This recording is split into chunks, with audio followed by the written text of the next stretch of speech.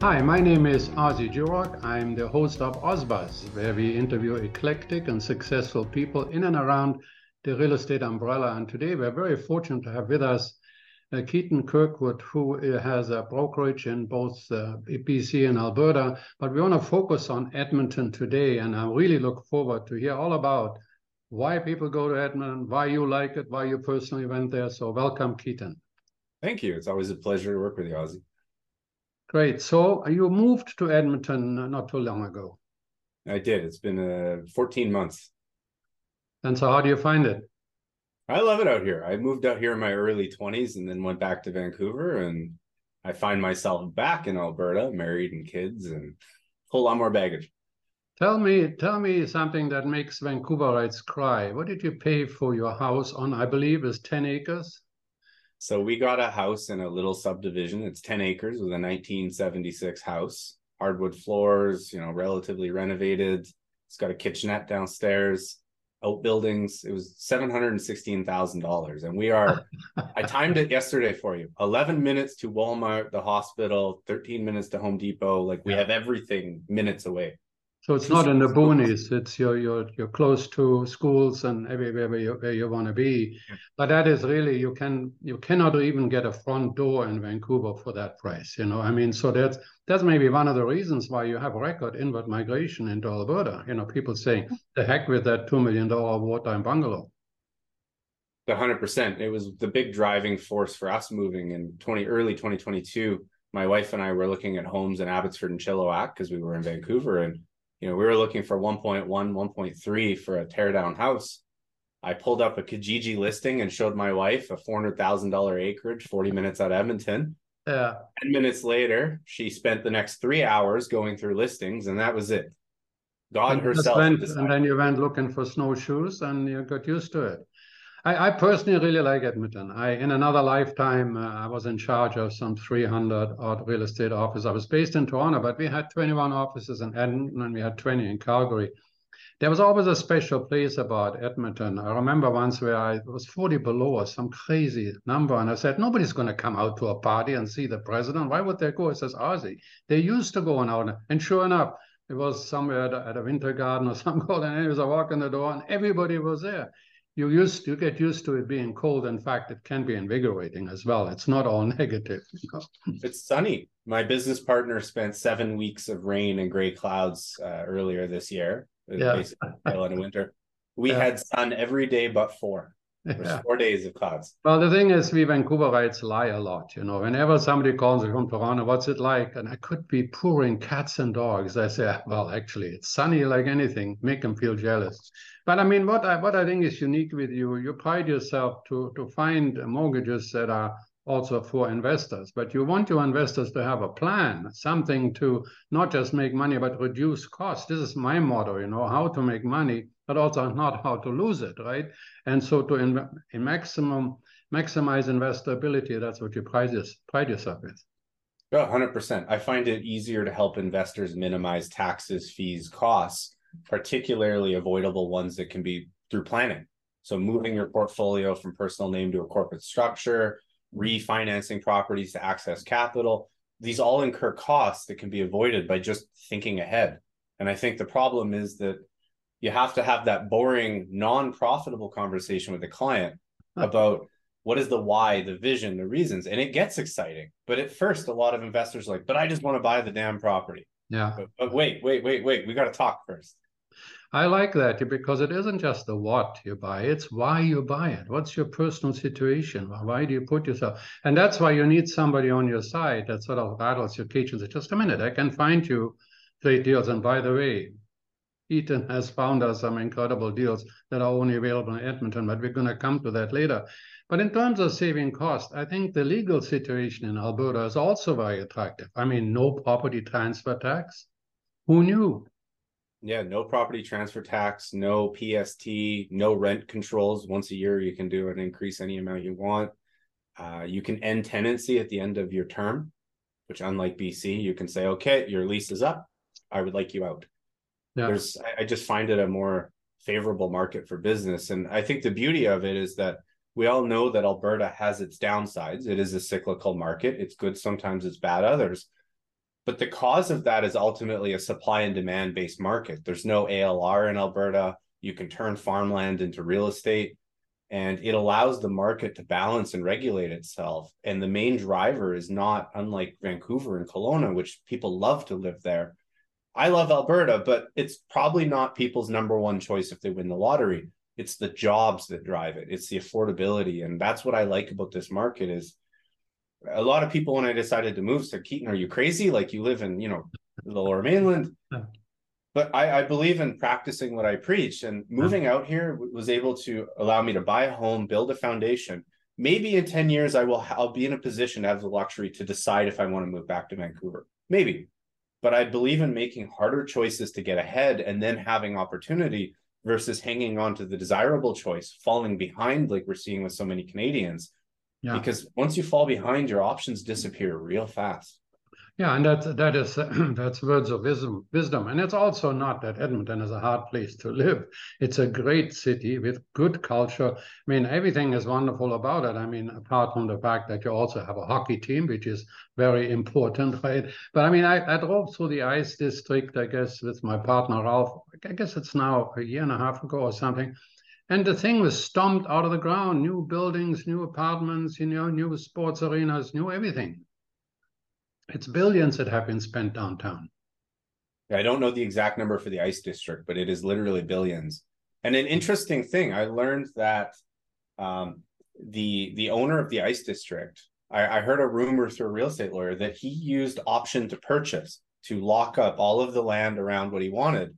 And then he acted on them all. So I found it very interesting to see, even at the billion-dollar level, the real estate strategies that we talk about being utilized. Yeah.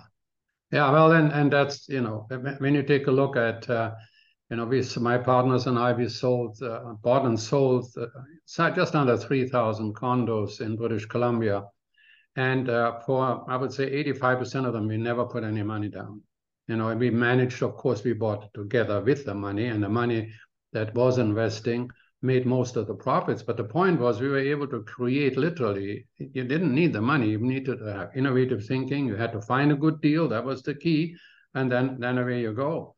But when I look at Edmonton, and you said it's so much better in terms of taxes, I saw recently where Edmonton is #1 in the lowest taxes in Canada, no doubt about it. And I mean, this chart for Edmonton is this big, and how terrible it's the other way around, is this big, and then on the bottom, when you look at Ontario or all of the other provinces, and BC is right on the bottom, there's no question about it. But it's not only that. I keep hearing, and I think you were the one that mentioned it to me the other day, is that when we go to City Hall in Vancouver, it seems like we have enemies there, or Richmond, or wherever you want to go. Why do you want to build this? And first of all, are you going to put in the sidewalks? And you have to put in a park. And it takes you 4 years. How is Edmonton towards the construction and development industry? So I only have anecdotal experience on this, but they've been quite friendly. They had an initiative for a while that if a lot was 50 feet, you essentially were auto-approved to subdivide into 225-foot lots and build what we call skinny homes. Yeah. And while I can, through personal experience, tell you I failed HVAC inspections over gas meters that were 40 years old, and a city is a city. There's always going to be character and humor. Yeah. But overall, my experience is that they are very growth-oriented because, let's be honest, Vancouver does not need to fight for its residents. The Alberta market being cyclical, it is business-driven. It is, how can we do business? How can we get you out here? And I find that it's very refreshing. They still have their rules, but there's much more common sense, and it feels almost like a handshake system where if you're trying to do well and you fit within the guidelines, they're not there to stop you. They're there to help you. Yeah, and that's so interesting. We have all levels of government, and I do the radio show with podcast now with Michael Campbell, and we talk about it constantly that, last week we talked about the average house, UDI, the Urban Development Institute, analyzed an 800+ square foot condo that sold for $1.1 million. And what were the costs in government? Just under an unbelievable $300,000, 30%. Think about it, in taxes and fees, and piled on ad infinitum. And I think that's why people just say, you know what, I'm going to buy some snowshoes. I'm going to get used to it. I mean, Calgary is almost downright hot. Edmonton, when I look at the prices, tell me just for kicks, what would I have to pay for an average single-family home? Now, I'm talking about something normal and not way out there, not way, just sort of a normal. I could go into Edmonton now and have a choice of 10 houses to look at that are in what price range. So typically your rougher houses are going to be in the low 300s. Those need work, kind of your purchase plus improvement candidates. Excuse me, hold it. Low 300s. Yeah, that's for one with a little character. Maybe there's a little cat pee on the carpets or it's some 80s.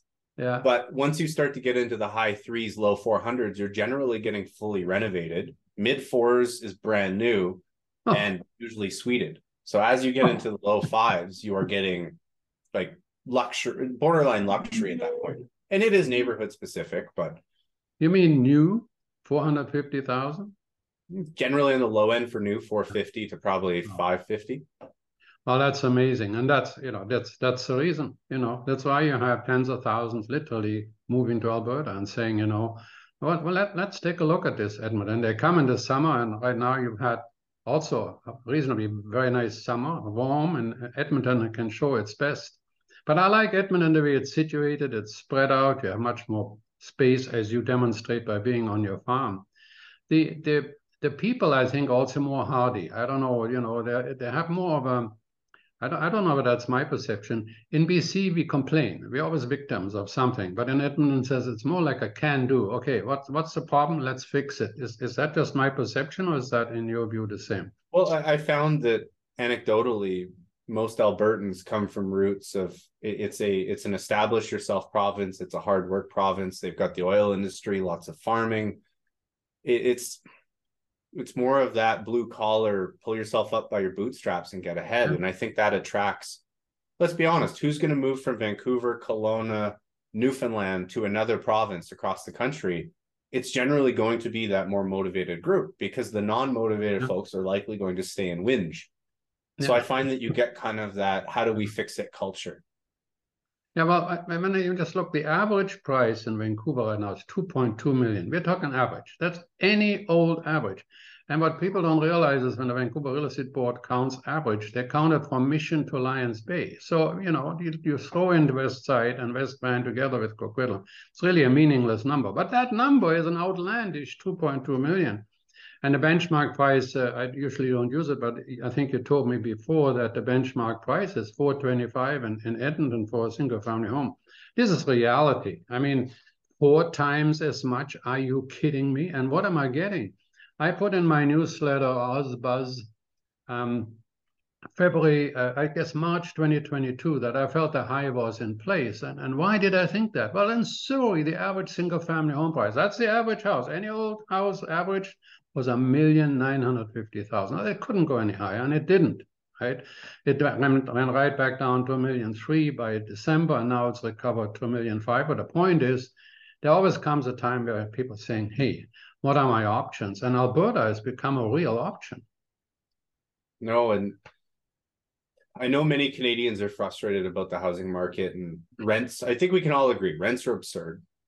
Prices are silly, particularly if we look at our traditional metrics of like the price of an average home to average income. And you look at these different numbers, there's no secret, Canadian real estate is expensive.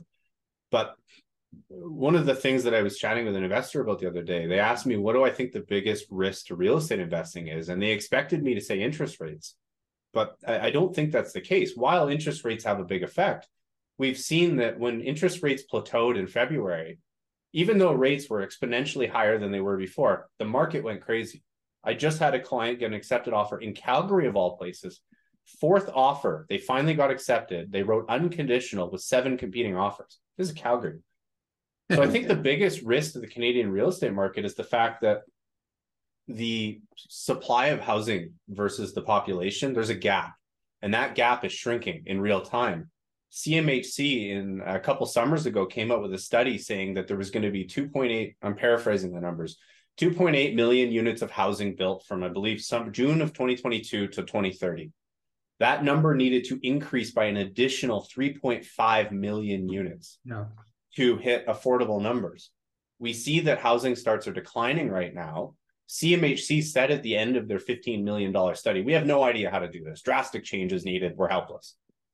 And we're seeing immigration numbers set records, which is ultimately, I think, going to lead to the biggest risk for real estate investing, which is it's going to be so lucrative. Rents are going to keep pushing up. Prices will keep pushing up simply because there's desperation that eventually my fear is the government's going to be forced to start breaking eggs to try to fix things. And I don't know your thoughts on it, but I'm scared it's going to be so good, it's going to get bad. Well, there's a lot of truth in it. First of all, interest rates by themselves are never the culprit. I mean, most of my real estate portfolio when I started out in the 80s was 10%. When I was president of Royal LePage in Toronto, I was on national TV. I said 11% is a good rate for the family. 11%. And today the young guy says, what? I got to pay 2.2% or 2.3%? Well, this has been a rude awakening this last year. But even then, in my last newsletter, I put 50 years of the average 5-year term. 50 years. 45 of those 50 years, it was over 5%. It's only the last 5 years that it was like from 2016 on that there's some coming under 5%. So it's quite normal. And everybody is saying, oh, the rates are going to go back down. No, they won't. In fact, I think I've been writing for 2 years now. I felt that the government wants to go as far as they can to try and snuff out our desires. And I'm going to come back to that. And then when they get to a level where they feel, it's hurting so much that then they'll stop. But they don't pivot down. And I think most of our millennials today believe that they're going to go back down to 2%. It's not going to happen. So get used to it.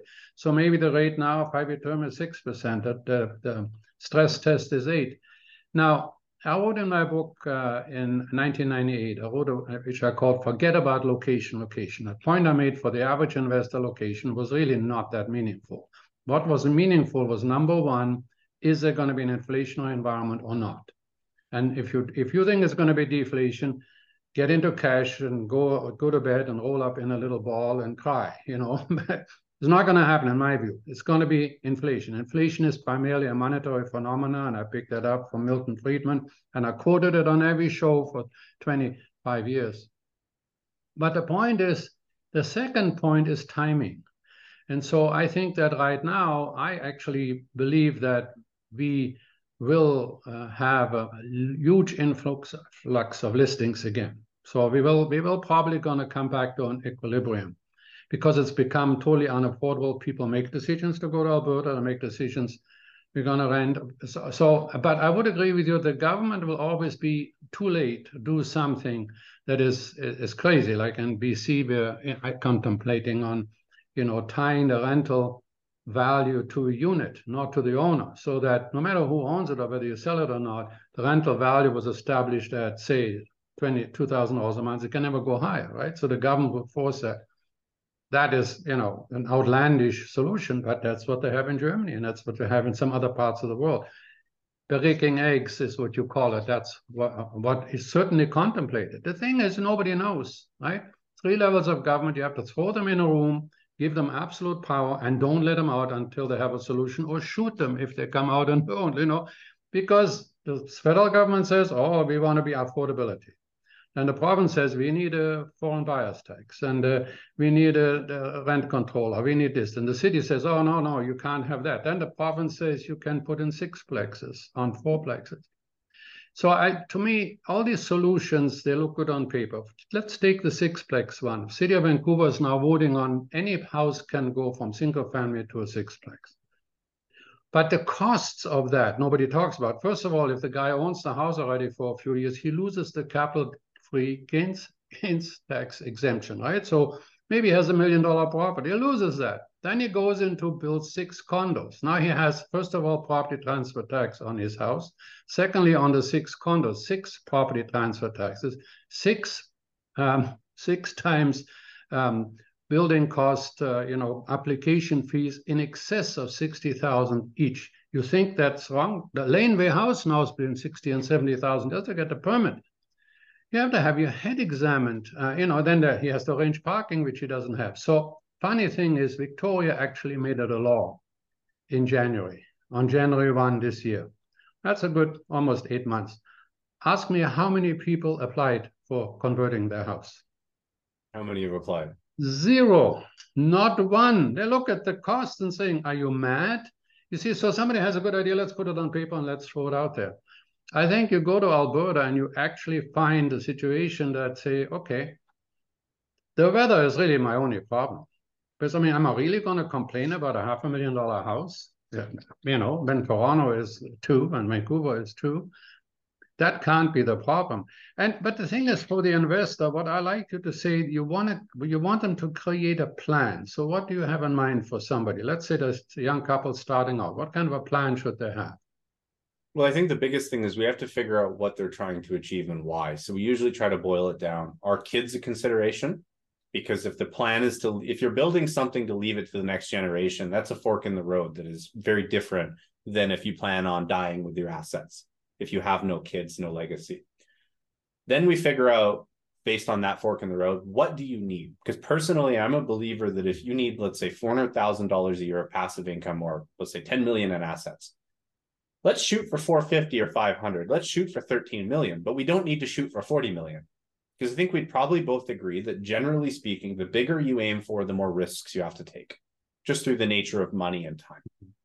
So we figure out what do they need conservatively and make sure that they're on track for that. And then we try to just build that backwards. And what a lot of people forget is that if you buy $500,000 properties over a period of years, let's say they rent for $3,000 in each, roughly speaking, in 30 years, that $2.5 million portfolio will likely become roughly a $5 million portfolio. That approximate $180,000 of rent per year will likely become about $360,000, and it will be paid off. So even if your operating costs are 50%, you've still got $180,000 a year of free cash flow off 5 properties. And on the way there, after 10 years, you already have some cash flow. And every year that goes on, you don't actually have to wait 25 years for that cash to come. And I think that's what I believe also is that inflation is a given. We are now living in the mother of all inflation worldwide. This 300 trillion or so the world owes to each other is never going to be repaid. That debt we cannot repay. The only way we can repay it is by killing our currencies, by devaluating our dollars, right? And so we put on the radio the other week, we said, you know, the guy comes home, says, how come we're eating beans? And the wife says, well, you're not bringing home enough money. So he goes to his boss, says, I need more money. And the boss says, well, government says inflation is 2.8%. I give you 2.8%. He goes back to his wife. She hits him with a frying pan. Nothing is up 2.8%.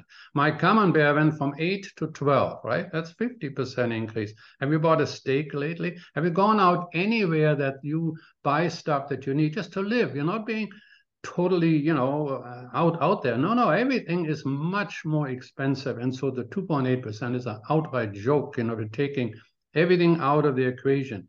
If we measure ourselves against the shadow stats, everybody can go to shadowstats.com and look at the Volcker basket of 1980. The Volcker basket was what we used to measure inflation at.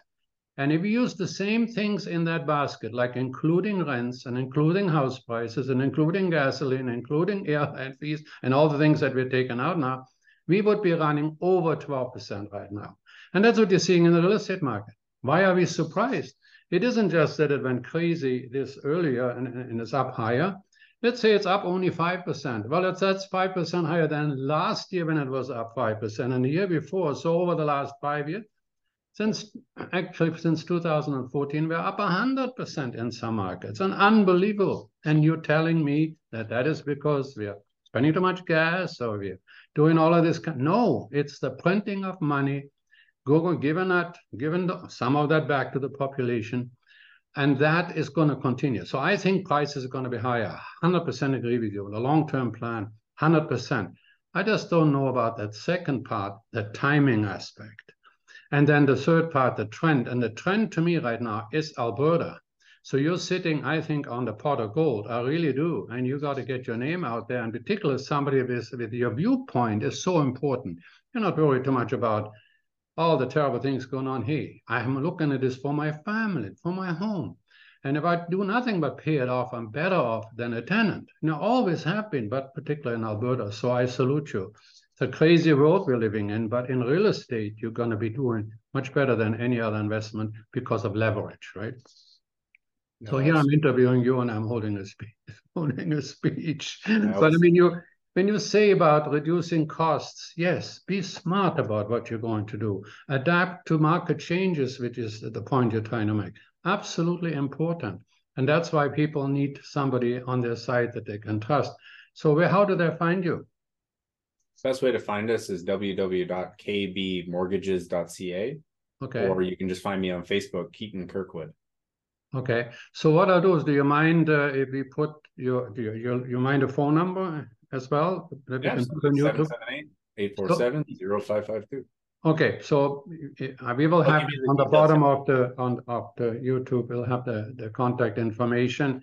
And if you're on the podcast at Apple or at Amazon or wherever you hear this podcast, just call us at Ozbuzz or send me an email at info@ozbuzz, and we'll get you in touch with Keaton.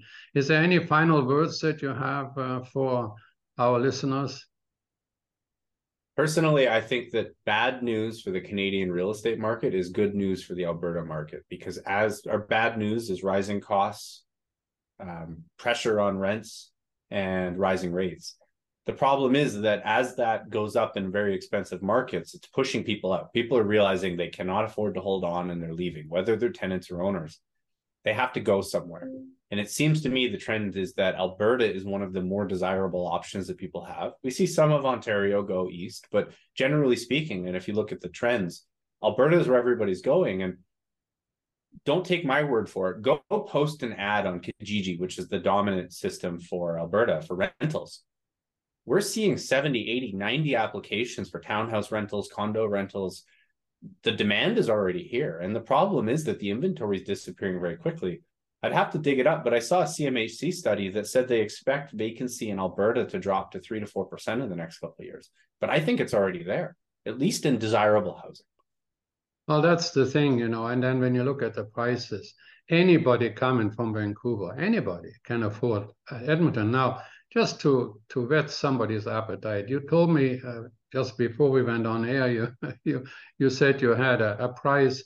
What is the best price house right now in Edmonton? So we found a 1912 house that's relatively renovated. It's $140,000. Well, you won't even get a front door for that, not even a front door in Vancouver. What about your best price townhouse? Best price townhouse we found was $95,000 for a 700 square foot townhouse. And then the kicker. The kicker. Found a $47,000 two-bed, two-bath condo. Now, granted, the strata is probably not the most desirable, but the point is that the prices are low and there's deals to be found. Well, and forget the 47,000. That's the one end of the spectrum. But even if you looked and paid 150,000 for a condo, the one thing is I paid 170,000 for my one bedroom, and I'm getting 1,675 in rent. Now, maybe I could get more, but we don't increase the rent. We're far away. We're a very nice property manager, and I leave it totally alone. But think about it. 170 gets you 1,675. In Vancouver, I would have to pay 800,000 to get maybe $2,500. So there's just no question on who's better off. My two-bedroom one, I paid 220,000 for. And we're talking brand new heated floors, underground parking. I mean, really great area in Edmonton. And that two-bedroom is rented at 1,800, right? Again, in Vancouver, that'd be over $1 million, and I would have a rental income of maybe 3,000. It's just, the numbers just don't make sense. So, my dear listeners, if you want the numbers to make sense in Alberta, you got to call Keaton Kirkwood. Thank you for taking the time and joining me, and have a great week. Always a pleasure, Ozzie.